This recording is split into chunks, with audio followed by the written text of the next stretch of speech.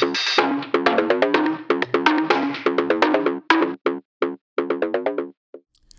and welcome to another episode of Is It Rotten, the show where I watch movies starting at the beginning of 2018 and continue to infinity and beyond, reviewing them compared to their Rotten Tomatoes aggregate. I'm your host, Edward V, and today I'll be discussing The Darkest Minds.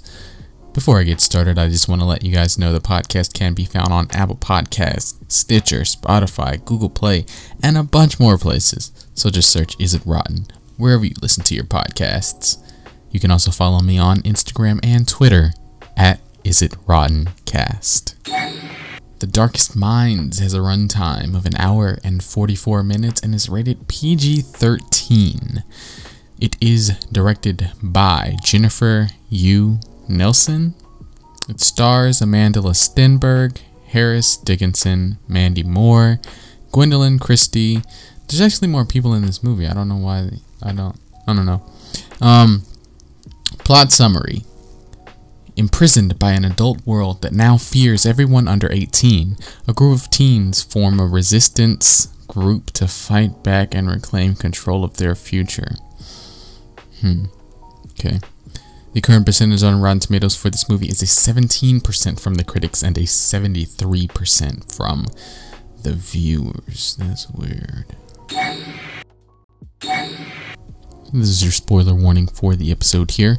I hadn't heard anything about this movie beforehand, so this is all new to me. Like I vaguely remember seeing the cover for this movie, like the poster or whatever for this movie, but I don't remember seeing like trailers or anything, so I didn't really know what this movie was about. That being said, we'll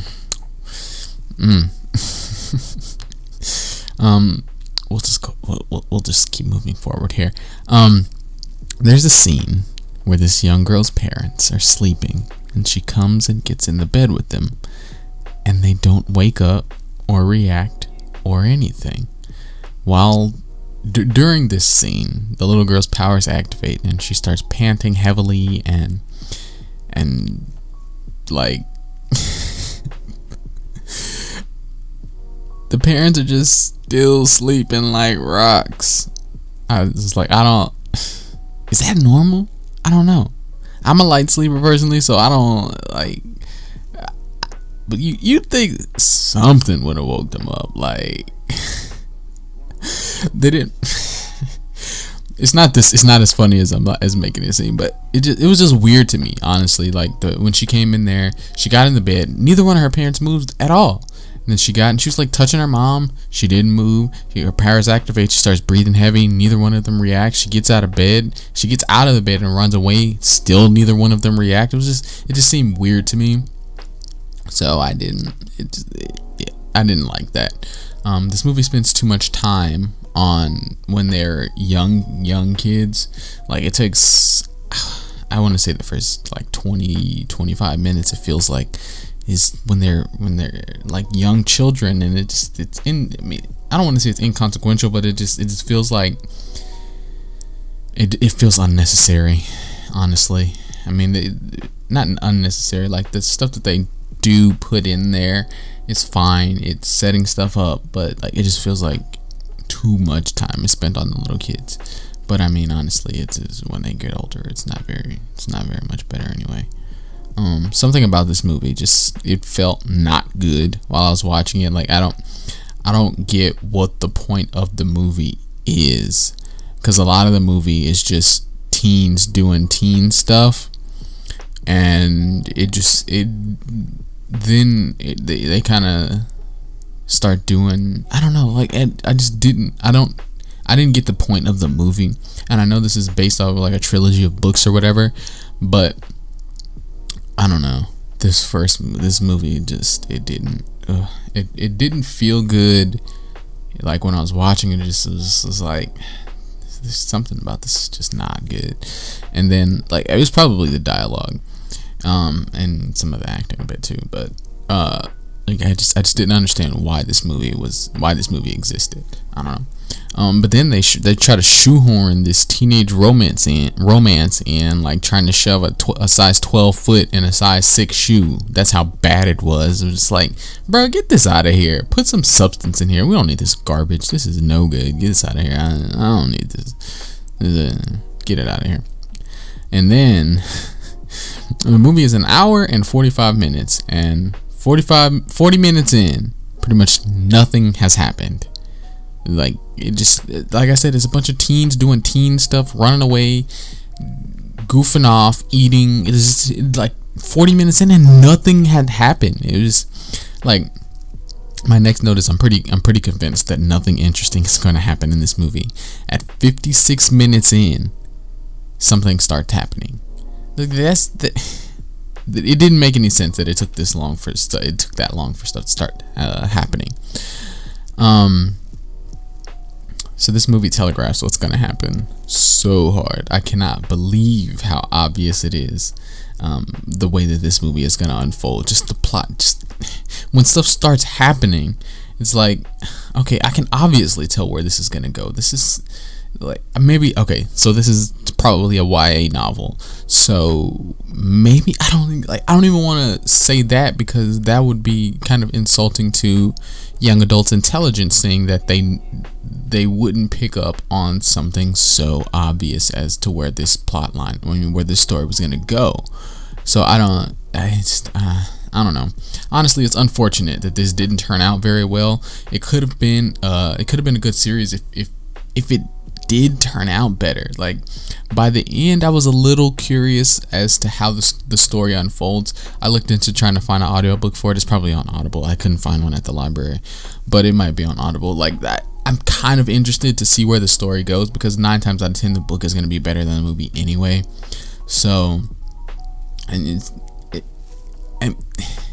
like I said, the book is bound to be better than the movie. So if I can find it, I'll try to listen to it, because I am a little bit curious. Like the plot of it is a little bit interesting, but just the way it's executed in film is so poor. That's why I was so shocked to see a 73% from viewers, because personally watching this, I was just like, man, this is not good.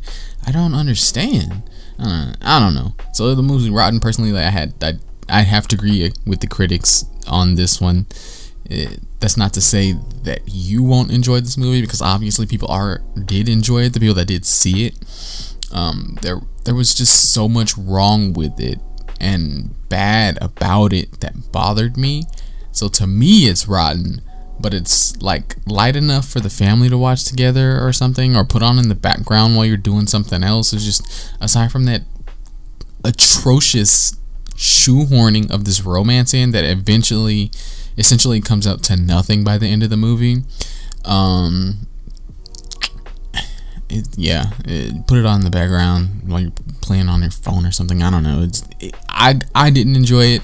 It was really tough watch. It was really boring, but it was just enough there for me to be curious about the books. I don't know that I would watch because I don't know. I didn't check to see if this movie is if they're actually gonna do the other movies, because I also have to check to see how much money this movie made. But that's beside the point. Because I don't know if they're gonna do the rest of the books as movies or not, because this movie pretty much, it kind of was flew by under the radar. Is what I'm trying to say. Sorry. So I don't know. We'll see what happens, I guess. So what am I into right now? So I just finished watching season 1 of The Boys. I know I'm late. It's the Amazon series, The Boys. I'm late, whatever. The show is so good though. I'm really excited for season 2. I burned through the first season fairly quickly. I mean, it's only like 8 episodes, but it's very adult, a lot of language, gore, some nudity, but it's a good series. It's so well acted. Carl Urban in his role, he's so good in his role. Like, just the guy that plays Homelander, he's really good in his role. Like, I feel like everybody kind of brings something interesting to the table. I was actually talking to my mom about this, and so she was just like, yeah, no, I can't do it. But but it is a really, really good series, and specifically Karl Urban. It just makes me wish they'd done a Dredd sequel, because that's an underrated movie, and Karl Urban was really good in that too. So make another Dredd movie. Anyway, The Boys is a good series, and even Amazon knew what they had because season 2 got announced before season 1 even premiered. So I'm looking forward to that. If you don't mind intense adult content, language, gore, stuff like that, then it's a superhero take, like what superheroes would kind of be like in the real world.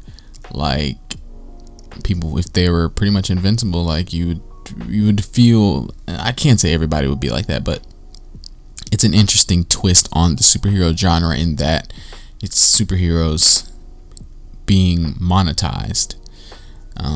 Anyway, just check it out. Watch the first episode. The first few minutes of that first episode grabbed me like right away. But yeah, at least watch the first episode. If it doesn't hook you into watching the rest of it by the end of the first episode, then maybe it's not for you. I mean, But anyway, that is that.